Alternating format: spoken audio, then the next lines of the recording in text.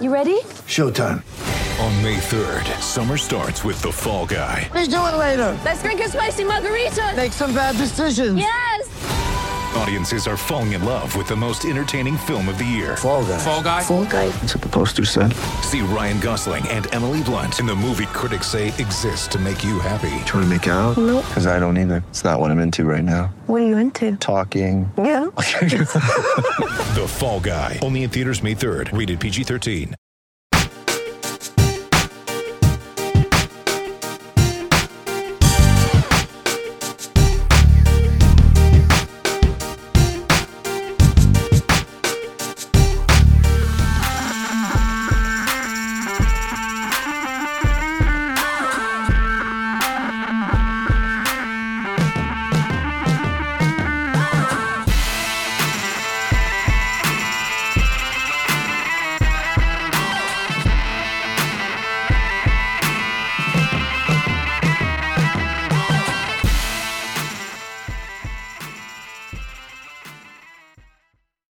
What is up, everybody? Welcome to another edition of Drive for Show, DFS for Dough here on Roto Grinders.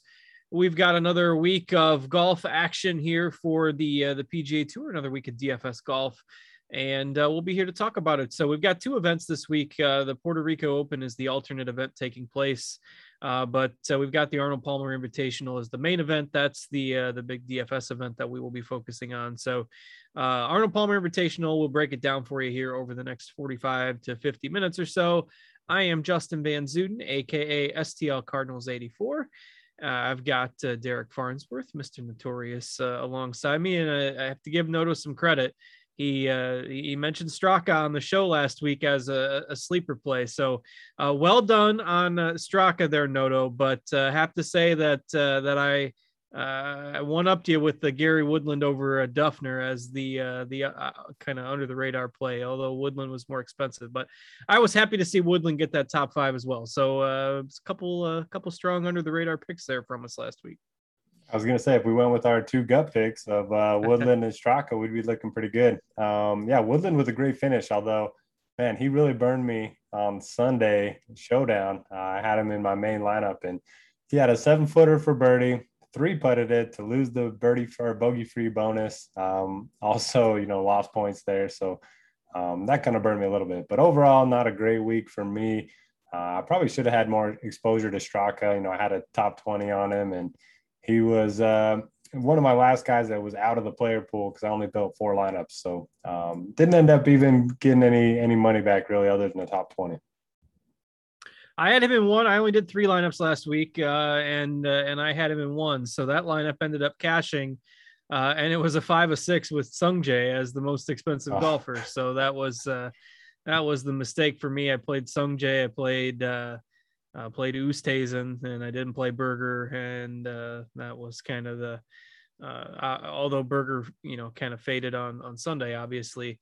A lot of the top end salary guys struggled. It was a strange leaderboard. So, Berger in 4th place obviously is better than Oosthuizen and Sungjae missing the cut. But impressive finish there from Straka. I figured if anybody would chase Berger down, it would be Lowry, and he played well on Sunday also. But it was Straka that ended up pulling it out, and just an impressive performance. I mean, Straka even lost strokes putting on Sunday, but yet he still made 6 birdies, only missed 1 fairway, only missed like 2 greens, and so certainly deserving of the victory there with his 66 on Sunday. And once again, we talk about a course where not a lot of guys get to double digits under par, and Straka was the only one to finish there. So finally got a week where the course played difficult as expected.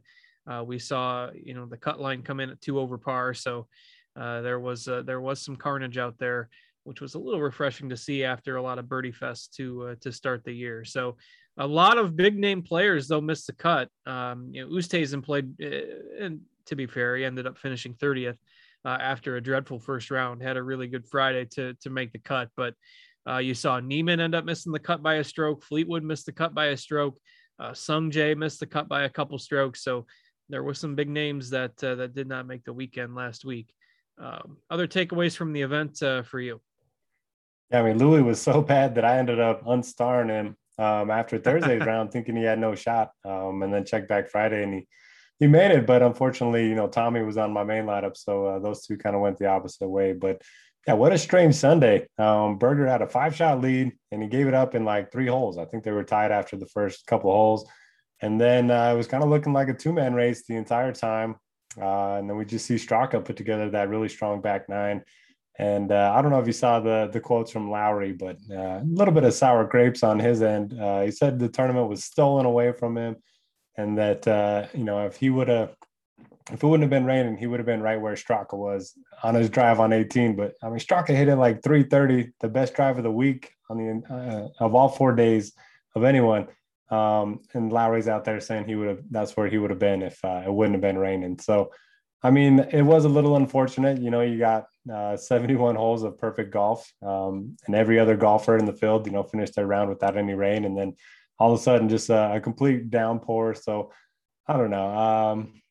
He needed to make 1 or 2 more birdies down the stretch. So you can't really claim that it was stolen from him. But big props to Straka. I know a couple of the guys in the industry had him as an outright at like 140-1. So yeah, props to anyone that hit that outright. I mean, Straka's drive was 55 yards further than any of Lowry's drives the other 3 days that were in the fairway. Now, to be fair, he might have clubbed down, but who knows? Yeah, surprising sour grapes from Lowry. Wouldn't have expected that from him, but I did see that quote after the tournament. Keith Mitchell, another top 10. I faded him again last week, and I used to play Keith Mitchell all the time, so I'm regretting kind of missing out on his surge here. Even gained 3 strokes with the putter on Sunday, and he's always played better in Florida. So nice to see Keith Mitchell coming on strong, but that $9,100 price tag or whatever it was last week just scared me a little bit too much. But you look at the rest of that leaderboard, like everybody from like tied 9th to 16th, you got guys like Brian Stewart and John Hunt, Lee Hodges, Sam Ryder, Adam Svensson, Mark Hubbard, Cameron Young had a good Sunday to kind of sneak inside the top 20 there, but not a lot of big names. And, it was a weak field, but just a weird event, I guess, all told. So anything else takeaways for you? Keith Mitchell, did you see him playing the Ricky Fowler role there at the end? He was out there cheering on Sepp Straka. So I thought that was kind of cool. He was out there in the rain, just soaking wet, cheering on his dude. So I thought that was pretty cool. Yeah, seems like a nice fella, and obviously happy to see Straka get the win there. And yeah, lots of people in the community had good weeks with him last week, and some big outright bets as well. So let's see if we can carry that momentum into this week with the Arnold Palmer Invitational. Another kind of difficult course on tap with Bay Hill hosting this event, and projected to be fairly breezy again this week in Florida. So we could see some difficult scoring conditions again this week. I think the winning score a couple of years ago here was only 4 under. So that was a week where there was really heavy winds, but another event that generally plays pretty difficult, with the only change being that we've only got 120 golfers in the field this week instead of the usual, 144 or 156. So general thoughts on Bay Hill, the golf course this week. Yeah, love this week. Love the golf course. Only 120 golfers in the field, so you're going to have a higher percentage of the field make the cut. And, it's a very strong field, but it's pretty weak at the bottom. It is an invitational, so you're going to see a lot of different, names there at the bottom. They get in for random reasons. But the course itself, par 72, I think it's the only par 72 in Florida that they play every single year. 7,466 yards, so the longest course that you're going to see in Florida as well. And pretty sticky course history. I was looking at the course fit tool on Data Golf, and they have it as the 4th most predictive course history year in and year out. All the par 5s are reachable with a pretty good drive, and you just can't really have any weaknesses here. You don't have to be long off the tee, but if you're not, you definitely want to be good with your long irons. You're going to see about 30% of approach shots be hit from at least 200 yards. They did redesign the course a couple of years ago. They took out a bunch of trees. They widened the fairways. So the fairways here are pretty wide, but they did end up cutting down the rough in front of a lot of the hazards. So definitely a risk reward type of course off the tee.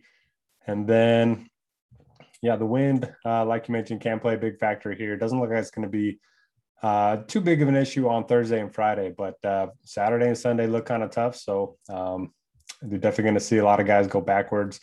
And just like every other Florida course, when there's a lot of water in place, so you're going to see a lot of movement on the leaderboards from day to day. So don't be counting your chickens before they hatch when it comes to making the cut, and don't rule anybody out either.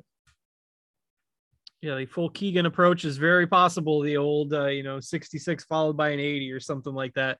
Could see that from somebody here this week with the trouble that exists on this golf course. And I was looking through last year's numbers.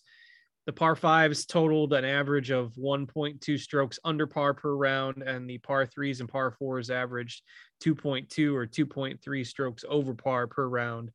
So basically, you're just trying to hang on those other holes and score on the par fives, which all check in at 590 yards or less on the scorecard.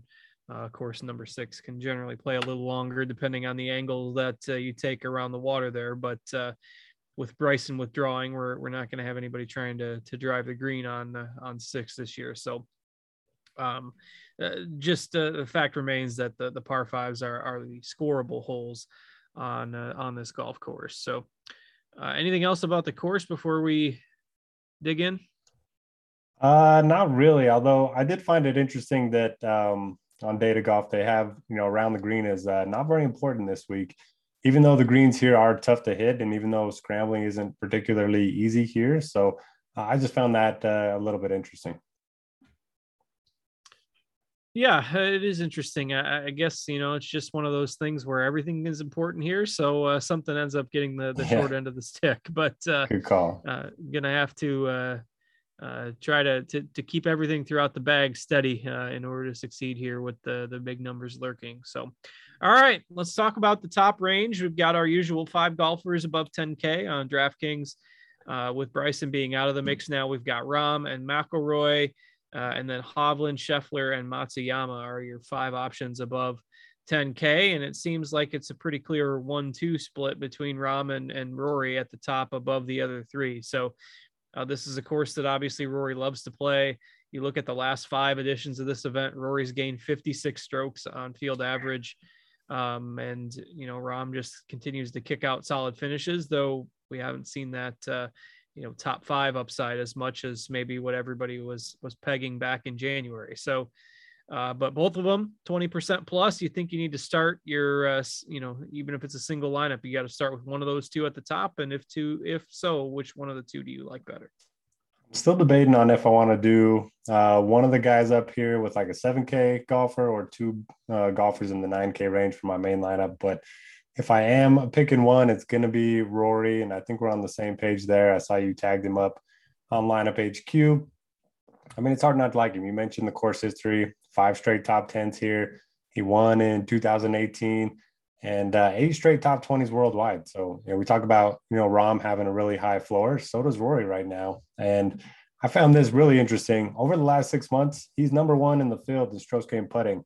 I never thought that would be the case when it came to Rory McIlroy. So I actually think it's a positive that Bryson isn't here. He talked last year at this event where he got caught up into the Bryson, media sensation where he, drove it almost on the green, and Rory tried to do it too, and he hit in the water, and then kind of took him out of contention last year. So I think it's good that Bryson's not here.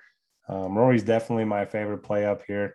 The fact that Rahm's never played here before worries me, but man, fading Rahm just definitely feels scary. It kind of seems like everyone's kind of just not talking about him this week. So I'm interested to see what his ownership actually ends up being. Yeah, one of those things that everybody thinks it's going to be low, and then they'll talk people into playing him, and then he'll end up, right around where he usually is. But I do think it'll be a pretty even split between the 2 of them, and if that's the case, I got to go with the history and the fact that Rory loves playing here. So I like them both, but prefer Rory myself as well if choosing between the 2. And you mentioned it, either starting with one of them or going with 2 guys in the 9K range. And it's just so that, the salary structure makes it to where, Hovland and Scheffler and Matsuyama are just tough to make a case for, because you'd rather either go up for one of the top 2 or dip down into the 9K range. Hovland's game on and around the greens. I guess if you think that doesn't matter, maybe that's okay. But in such a strong field, you probably got to make some concessions somewhere. So tough for me to get to Hovland. And I don't have any problem with these guys. I just think that if I'm going down below Rahm and Rory, I think you're getting similar win equity with some of the 9K golfers. So that leads me to not much Hovland, Scheffler, and Matsuyama, almost just out of reasoning than it does that I specifically don't like any of them, if that makes sense. I don't know. Where do you stand on those three guys? Yeah, I agree. And I believe it was Hovland a few years ago had a quote about how he didn't really love the setup for all the Florida courses. We don't see him play a lot of the events here. And he's played here 3 times. T40 is his best finish, which is very strange for Hovland. So kind of with you on that one. This does seem like a Scheffler course. I just don't want to pay the price for him. It feels like this is the most expensive he's going to be in a field like this ever, maybe. And then Hideki, just mediocre course history. So I'm right there with you. I like Rory a lot, and everyone else above 10K, I'm just not itching to play. Yeah, we're in the same boat there. And then, because that 9K range is so strong, and so we can kind of pivot there now. If you're looking to chat along with us during the show, we are in the free Roto-Grinders Discord channel. So you can go, or Discord server. So you can go to rotogrinders.com/Discord, or you can access it from the drop-down menu on the Roto-Grinders homepage. But rotogrinders.com/Discord. You do not have to be a premium subscriber to get access to the chat that we are in for this show, which is the live stream chat channel. So if you want to chat along with us during the show, we had some good conversation in the channel last week. So live stream chat channel on the Roto-Grinders Discord, rotogrinders.com/Discord. And we can take some of your questions and chat along with you during the show. So check us out there. All right, let's dig into the 9K range. You've got Sung Jae, fresh off a disappointment last week as the most expensive golfer on the board, but he's a little cheaper this week. You've got Zalatoris, who has proven his worth on these harder courses. Hatton has done that in the past as well. Fitzpatrick would have been chalk a couple weeks ago, if not for an illness that kept him out. And then you've got Leishman with a strong track record of success at this course and a pretty good start to the year. So lots of intriguing options above 9K, which is why I said, I just prefer going here than getting the 10K guys. And you got Adam Scott, another Aussie at 9,000 as well. So how do you kind of power rank your top couple guys in that range? So on the surface, I like all 6 golfers in this range. I think you can feel comfortable playing pretty much any of them. At the very top, Sung Jae seems like a good bounce back week. He did miss the cut last week, but he did gain strokes tee to green. It was just 2 bad rounds of putting, and we can certainly forgive a golfer for that. Great course history, great history in Florida. My favorite's going to be Fitzpatrick. It kind of seems like everything's aligning for him right now. He loves hard courses. He's been in great form, and he's got 3 straight top 10s here. So Fitzpatrick's probably my favorite, but you mentioned Zalatoris, loves difficult courses as well. T10 here in his debut. And, just the irons have been great. He hits a ton of greens. He rarely makes bogeys. He's just perfect for this type of course. So I like those 3 probably the most, but certainly no issue with Scott. He rates out as the most strokes gained per round in Florida of anyone in the field. Leishman's been playing great. I wrote him up as a conviction play. He's got a win here. His ball striking's been really good as well. Hatton's kind of the odd man out for me, but certainly nothing against him. Yeah, I'm a little worried about Fitzpatrick, just relatively speaking, just because of the illness, and he definitely wasn't feeling well for a few days. But again, splitting hairs more than anything. But Zalatoris and Leishman are my 2 favorites in here.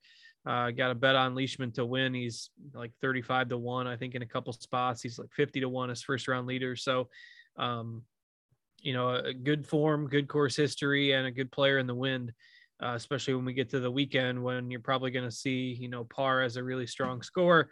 I think everything is aligning for it to be a Leishman week. So I don't tout him all that often, but I think this is a really good setup for Leishman, given the way he's been playing and the way he has played here and the weather conditions. So give me Leishman, Zalatoris always on harder tracks. as my two favorites. Anything else in that range that catches your eye? No, but we're pretty much on the same page with everyone so far. So it could be a good or bad week for both of us.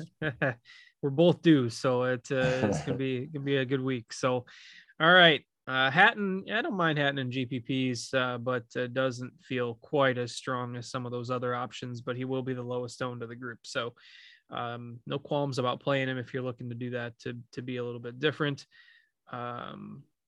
Andromedas in the chat saying he likes Hideki and Rory for 10K plus. So, all right, let us go into the 8K range now, which I think is really interesting because you've got some guys that have maybe fallen on a little bit harder times lately. Sam Burns has struggled a bit of late. Gooch was pretty rough his last time out.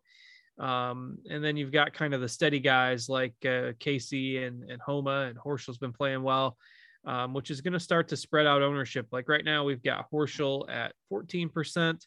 We've got Homa at 14%. We've got Gooch and Kokrak at 10. We've got Casey at 15. So interesting kind of dispersion of ownership in the kind of mid to upper 8K range. Anything standing out for you in there? Mid to upper 8Ks, nothing that I love. I think Horschel's interesting though. For 3 months, he was just relying on his short game. He was chipping everything in. We've talked about it a lot on this show.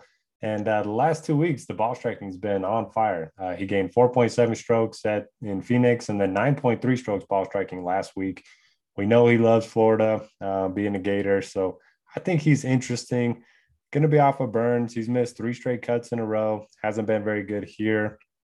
Probably going to be off of Homa. I know he's playing great, got the good course history, but he does feel a little overpriced. Maybe he's the Keith Mitchell of last week, and I should probably just, play the guy in good form that likes the course. So maybe I'll come around on him. But, Gooch and Henley seem very safe. And then, Kokrak's kind of the perfect fit for the course, and he's got a pretty good course history. But the guy that's number 5 in my model overall, Paul Casey, I play him anytime he's in these hard events or these strong fields. He just seems a little underpriced. He's one of the better guys in the field when it comes to approach shots from at least 200 yards. He's got a good course history here. He's won twice in Florida. So give me all the Paul Casey this week.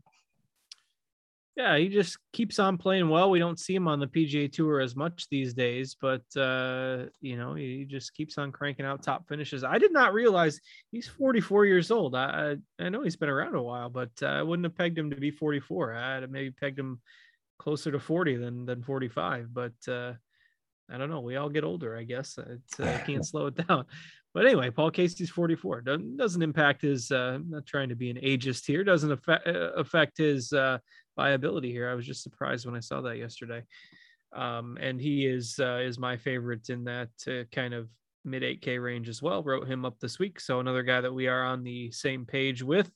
I don't have a lot of strong takes on the other guys in the 8.5 to 9K range. Henley and Kokrak, I think, are fine. I almost never play Homa when he's chalk, but I got nothing against him either. So Gooch, I'm probably off this week. It just feels a little too volatile with the way he's been playing, and got to cut somebody out in there. So Gooch is probably out for me at 8,600. You mentioned possibly the last week's Keith Mitchell. What about this week's Keith Mitchell? So what do we do? Like, this is one of those scenarios, like Keith Mitchell was my guy for like a year, and now I've missed the boat on his like 3 straight top 12s or whatever it is. And now he's got 2 top 10s at this course. He's always tended to play better in Florida. He's like $1,000 cheaper this week than he was last week. So now what do we do with Keith Mitchell? Now what? Yeah, whatever decision we make is going to be the wrong one. I'll take the over on 17% ownership. I think he's going to be so popular. But, man, it's hard not to like him. I don't know. The price, I wish he was more expensive, so I felt better about fading him. He's the new Seamus Power. I don't know what to do. Mitchell is the one guy I have no idea. Like, the way he's playing, and maybe I just bet him. Just bet him and not play him in DFS. I don't know. I think he's 45 on DraftKings to bet. I don't hate him as a bet. I just don't know what to do with him. I'm mad at myself that I missed the boat, and I'm mad at myself that I kind of poked fun at him being 9,100 last week. And this is what I get. So the golf gods have spoken. But okay, so if you're pivoted away from him due to ownership, which I agree might end up being a little bit over the number that we've got, then who around him looks as good for tournaments? Well, Gregorius the Wise in our chat says, is Mitchell going to be 3 times ownership of Tringali? And I do think he's going to be that high owned. And the problem with Tringali, his trend makes no sense whatsoever, and it's just random. But he's going miscut and then top 15 in like 9 straight events, and he's on course for another miscut, I guess. Well, that settles that debate then. I mean, I like Tringali. He's played well last year here. He played well at the Players last year as well, and we know the upside's there. So he's not going to win, but I think he's interesting. If you ignore the random trend that he's on, I think he's a pretty good pivot. Yeah, I don't mind that as well, especially at 4 or 5% ownership. There's a lot of intriguing guys like, Fleetwood coming off that disappointing fade on Friday to miss the cut. I'm going back to the Gary Woodland well after that, the one that finally worked out when I hopped on. So he's in my good graces. So we got to go back to some Woodland at 7% at 7,800. So when's the last time he put 2 good tournaments together? I'm just curious. I'm not saying I was going to say, I mean, it had been a long time since he had put 1 good tournament together. So it's certainly been longer since he's put 2. All right. So last 14th and then miscut, 11th and miscut, 9th and miscut. But I mean, that's just what he's been lately. Because I'm tempted to play him too. Yeah. Not just his recent finishes, but anytime he's finished high. Oh, I was going to say, as recent finishes before last week were cut 39th, cut. Yeah. So yeah, it had been pretty ugly. I'm tempted, but he's so volatile. It's crazy. It looks like May of last year, he had a stretch of 5th, 38th, and 14th. Otherwise, we're going back in the deep in the archives. The last truly successful stretch was a 3rd, 5th, 7th stretch in October of 2019. So we're talking 2.5 years, but I mean, it was just so bad for a year and he's always been streaky. I don't know. I threw it out last week and it worked. So he's at least earned the right to at least to have me try again and see what happens with the momentum. So I can understand if you didn't play him last week, why you wouldn't want to play him this week, but he's cheaper than he was last week, and got to differentiate those lineups somewhere. So I'll go back to Woodland at 7,800. Who else are you looking at in that upper end of the 7K range? Yeah, that was a great call by you last week. I'm tempted to go back to Fleetwood. I mean, 1 bad round. I know his ball striking numbers were pretty ugly in those 2 rounds last week, but he's got a good course history here too. Loves Florida. His price is what, 2,500 cheaper, and he's only going to be 5% what we have him right now. So, I mean, it's hard not to go back there. If you played Woodland last week, high ownership, high price, it makes sense to go back. I don't mind that. I'm going to play some Jason Day. I have a Jason Day problem. It's been working out for me recently. He's won here before. So I don't mind looking at him. And then Bazudenhout has a really good record here as well. Good with the long iron. So he's not a long hitter off the tee, but he has now made 34 of 36 cuts worldwide. This is a guy that you can count on each week. And above 7,500, the only other guys I would look to, Luke List and Chris Kirk. Interesting, at least. I had a point there, and then I completely lost it. In the that range, this is the tournament that Jason Day infamously withdrew and then went to Disney World way back. He did it 2 years in a row. Not the Disneyland part, but withdrew 2 years in a row. That's probably been so long. Time goes so fast. What was that? Maybe 2015 or something like that.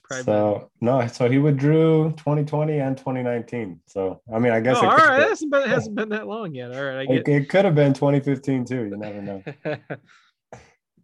Well, yeah, that's the epitome of the guy. If he hasn't burned you lately and you've played him some, I'll play some Jason Day. The Day versus Woodland heads up battle would be an interesting one. just because they're both so hit or miss. But Bezuidenhout, I do agree, is probably your safe selection in here at 7,700. I definitely have him in my GPP pool. Then we go down to, guys that have shown flashes over the last couple of months. Seamus Power had his run. Cameron Young, another strong finish last week with the Sunday round. Kirk and List, who you just mentioned, have had some upside lately too. Matthew Wolf has not with his 11 over par round or whatever it was last week, but certainly guys in there that you can sprinkle in. And what do you make of this surge from Young? Like, is he that legit? I mean, he seems like it. I just have missed out thus far, and I don't feel great about playing, younger golfers that have never played an event, especially that, where course history matters. So I'll probably be off him again, and I'm sure he'll play well. What are you doing? Yeah, I think I'm off him as well. I like Kevin Na this week at 7,400, so I'll play him instead. And I haven't played Na in forever. Wow. You got to sell me on that one. I mean, he's just cheap. It's 7,400. Like, you got guys like Reed, who's awful now, and Wolf, who's awful now. And I mean, you look at the numbers over the last 50 rounds, he's 17th in total strokes gained, and he's $7,400. I don't know. He hasn't played much lately. Should be rested and ready to go. He shouldn't have the withdrawal risk, and he plays here seemingly every year. So I don't know. I mean, I can't have you talk me off of him because it's so easy to talk me off of Kevin Na that I just say, okay, I'm not going to play him then. But Luch has him tagged, and TJ has him tagged, and I have him tagged. So I guess the Kevin Na thing, it's a thing this week. Yeah, so honestly, the model doesn't hate him. And I was just worried about his course history. But when I went back and looked before the last 5 years, he had a 6th, the 14th, the 4th, the 2nd, and 11th. So yeah, he's got the course history to boot. So I take it back. I like the Na pick. He's gonna do for a withdrawal now, and part of that is also because I don't like a whole lot else in like that. Even though that $7,200, $7,300, $7,400 range has a lot of names, I just didn't pick out a whole lot of guys that you had to have in there. I mean, I think Keegan's okay. I think Poulter's okay, but nobody ever plays Kevin Na. We've got him at 5%, and he never ends up in the double digits. So. I'll play a little Kevin Na. Who you liking in the lower part of the 7Ks? I ruined Jason Duffner's cut streak at the Honda, so I might as well do it to Poulter. He's made 11 straight cuts here, and they've all been top 41s or better. So I like Poulter a little bit. And then I like Lucas Glover. His long irons are really good. He is second in this field in proximity from 200 plus, which I think is pretty interesting. And he's got some good finishes here as well. He's going to lose 10 strokes putting because that's what he does. But I think he's interesting. And then Lonto Griffin, I mean, he just rates out by far as the best value for me. He's been playing some good golf. He's got 5 straight top 40s, 2 of 2 here, T21 last year, really good Bermuda putter. So he's going to be by far my favorite value play this week. Yeah, I like that call. I think at that salary, pretty nice value there.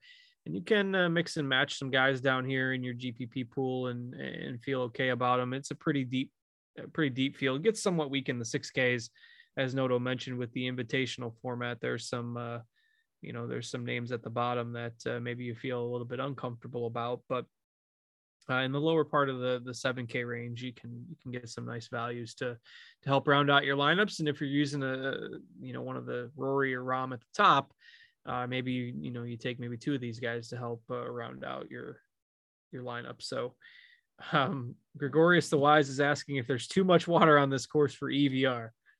Yes, and somebody else brought up Wolf. Those are 2 fades for me.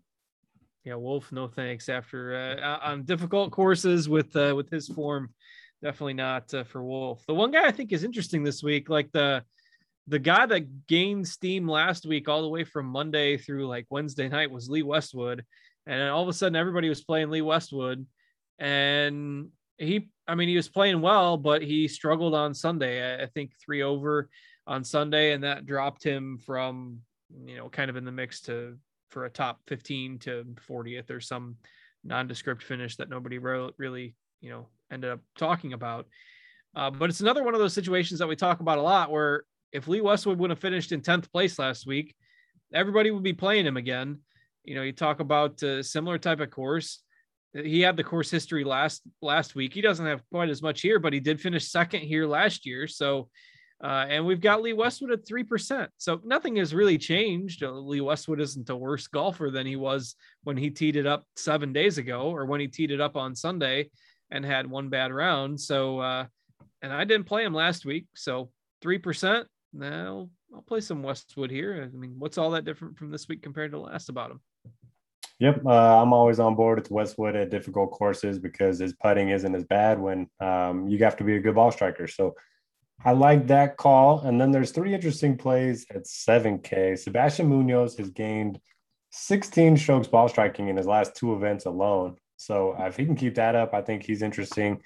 And then Thomas Pieters, everyone was rushing to play him, a couple of weeks ago at Genesis, and now, he's much cheaper. And we have him at 8% right now, but I doubt he's going to get that high. So I think he's interesting. And then Tigala, I mean, he's been playing some great golf. Do you have interest in any of those 3? Yeah, I think Munoz is really, I like the calls on all of them, really. I think Munoz is probably the safest, and Pieters and Tigala are probably more of the GPP guys. So I do like those calls. And that's really probably about it for me at 7K. I don't really like any of the other names around there. I think we're both on Ortiz a little bit at 6,900 as well. So, the field thins out once you get to the bottom part of that 6K range. So I'm with you on Ortiz. Yeah, man, he's been pretty steady. He's long off the tee. His irons have been really good, especially the long irons. He's top 20 in proximity from 200 plus, pretty much any timeline that you want to look at. And he's 18th in the field in strokes gained putting on Bermuda. So kind of checks all the boxes for me. His biggest weakness is around the green. And like I mentioned, it doesn't seem like that's a huge, emphasis at this course in particular. So I do like Ortiz, and since I do, I'm sure this will be the Aaron Wise week. Yeah, I'm probably off of him. I played Aaron Wise quite a bit, and I played Streelman quite a bit over the last few months, and I think I'm off of that.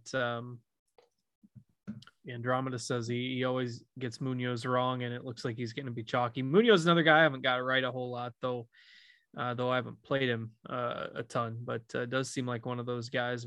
Sometimes when he starts to get chalky is when he starts struggling again. But speaking of, Svensson was a guy that I played for the longest time. I finally got annoyed and jumped off the ship, and now he's had, I think he finished in the 40s at Pebble, but still had like 23 birdies that week, and then a top 10 last week. So Svensson at 6,700. I suppose I'll probably hop back in at the wrong time, but he's actually like plus 360 or something on DraftKings for top Canadian, and there's only 4 Canadians in the field. So he's got to beat Connors and Nick Taylor and Pendrith. So don't mind Svensson on that bet on DraftKings, but I might play him a little bit in DFS as well. Anybody else you're looking at as a value play? Looks like we've got some ownership on Higo after last week. Yeah, I mean, not a ton. I think I don't mind Pendrith down there. He is a bomber, and he looked really good with the irons his last time out.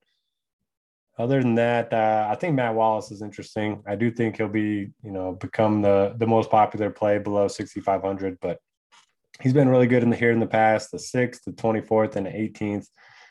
So he loves Florida, loves this course, and 6,400 is kind of hard to argue with, especially with so many golfers making the cut this week. What's his recent form isn't great, is it? I looked at it last night. Yeah, he had a 35th and then back-to-back miscuts. Still pretty small sample size there. Gregorius is asking in the chat, any interest in going back to Straka? We never play guys off a win, and Straka is definitely the 150 to 1 winner. He's only got 1% ownership this week, so nobody wants to play him. Pure speculation on my part. He looks like a guy that likes to party, so I think he's going to be living it up. I mean, I don't know. We've seen it. I mean, Luke List just won, a few weeks ago, and then he barely made the cut and then missed the cut his last 2 events. So I don't know. These guys that have just been grinding for so long, when they get that first win, I'm just off of them. So I like the guy, but not for me. And I am finally off of Doug Gim this week. I've had enough of Doug Gim for a while. So in such a strong field with plenty of good value options, we don't need any Doug Gim. I've been waiting for that for about 20 minutes. Gregorius the Wise chimed in with Doug Gim. He was waiting for it. But even at 6,300, I don't think there's a need for Gim this week. So we're going to see other people, at least for this week, and see how it goes. So if you want to do that, queue up the top 10. But I don't know. Noto, this feels like this is the most alignment we've had on player pool in quite some time. I'm not really sure what that means. Yeah, by far. I don't really have anything against any of your plays, and it seems like kind of the same. Man, there's some strange names down here. I mean, Patty Harrington, Sean O'Hare, just some interesting names. Not that I'm playing any of them, but yeah, just not necessary in this field. But I guess who knows? After what we saw last week, just this field's so deep that it's hard to see a long shot winner. Anybody else that pops in the model there that you didn't mention? The model likes Brendan Still, but I think he's missed like 8 cuts in a row. Scott Stallings, but he's been in bad form. That's about it. Charles Howell is fine. Well, we've given plenty of options, I think, with the smaller field this week with only 120 golfers. Makes it a little easier, especially with these guys at the bottom, to narrow that player pool down a bit, despite the strong field. So with that, probably a good time for us to wrap it up. And a reminder that next week is Players Championship week already with the new schedule that debuted a couple weeks ago. And that'll be a lot of fun. Always fun talking golf, particularly with all the sad news surrounding baseball and the owners and the players not being able to agree on a deal. As a big baseball fan, that bums me out a little bit, but still be plenty of good content here. NBA season still going strong, and we've got the heart of the spring and summer of golf ahead of us too. So plenty to look forward to, despite the the MLB deal not getting done. Hopefully they're able to get that resolved soon, and so we can have all the NBA, MLB, NHL overlap and the crazy sports calendar that we usually have in April. So we'll wait and see on that front, but we will be back next week to talk the Players Championship with you. Same time, same place. Thanks to Steve for producing behind the scenes for us on a Tuesday night. Thanks to all of you for watching, and those of you who are watching us on playback on YouTube afterwards. Appreciate that as well. For Noto, I'm Justin. Good luck this week, everybody, and we will see you next Tuesday.